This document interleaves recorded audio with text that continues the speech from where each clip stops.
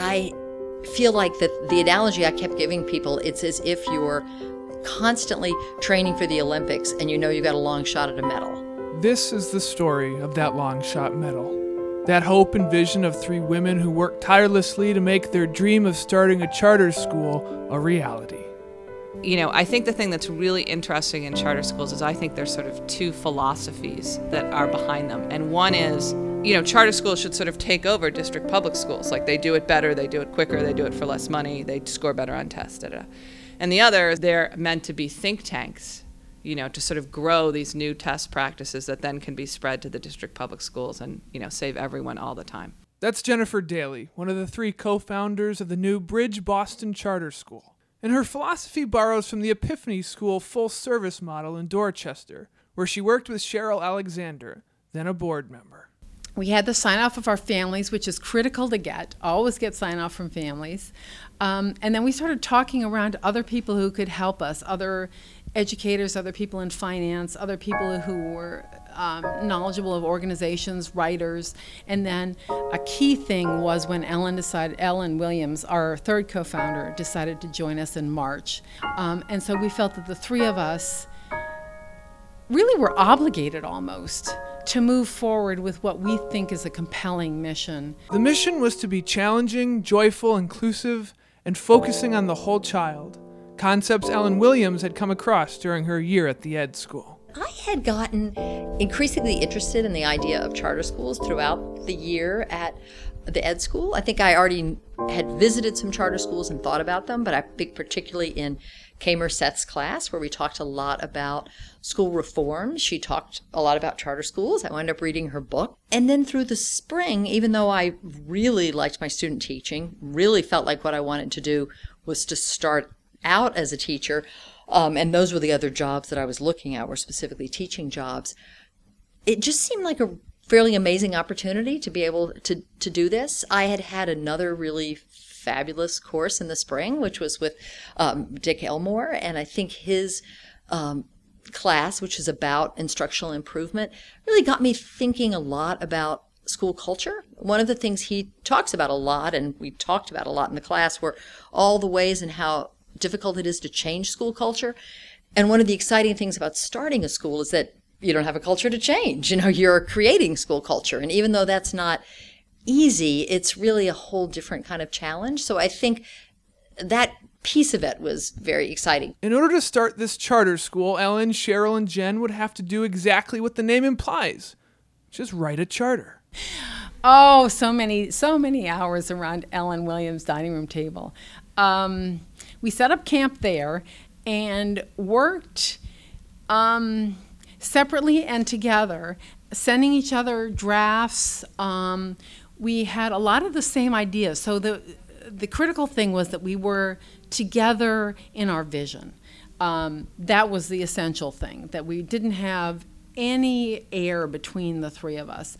And then we had different skills so that each of us, generally how we worked, is that each of us would take sections and do a first draft and then send it around, and then the three of us would meet to kind of, not line by line, but sometimes line by line. I would say we wrote hard from April, you know, till it was due in October or November, you know.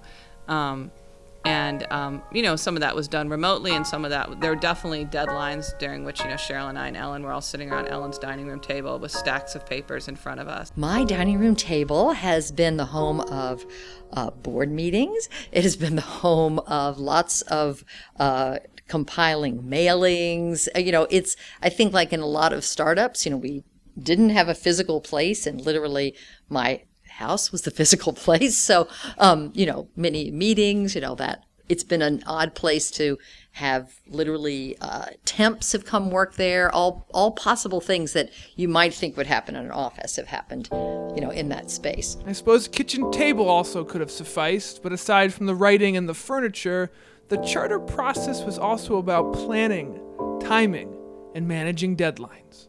The final application for us was about 165 pages.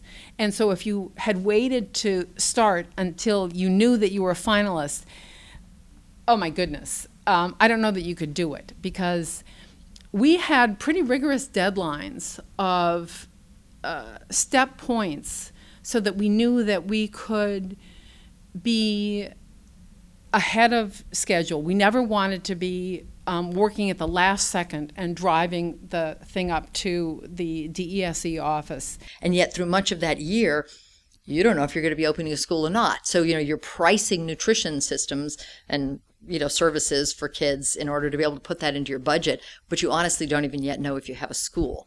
And so I think in an odd way that uncertainty in and of itself, but then the uncertainty that comes with it is that we've all talked about this a lot, is there are lots of things that you're constantly only able to do halfway. You can kind of tee them up, but you can't really sign any contracts. You don't want to take out a lease. You can't really hire anybody. All that piece of it, and I think that idea of kind of keeping that momentum going, even knowing that it might not happen. With such an arduous process, hoping for the best and expecting success, but never really being sure, I wondered if there was ever a moment they gave up hope. There was a point where we thought, this just really isn't going to happen. And I'll tell you when it was. It was when we had sent in the prospectus, but we're waiting to hear if we were invited to submit a final application.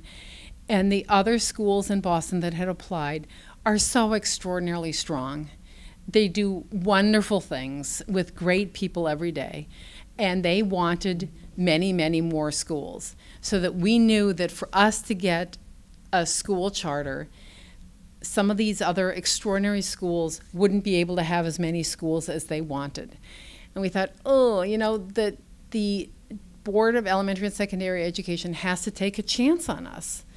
And we submitted the best application. So our thought was, well, should we just pull the plug? I mean, this is taking thousands of hours. I can't even tell you how much time this takes.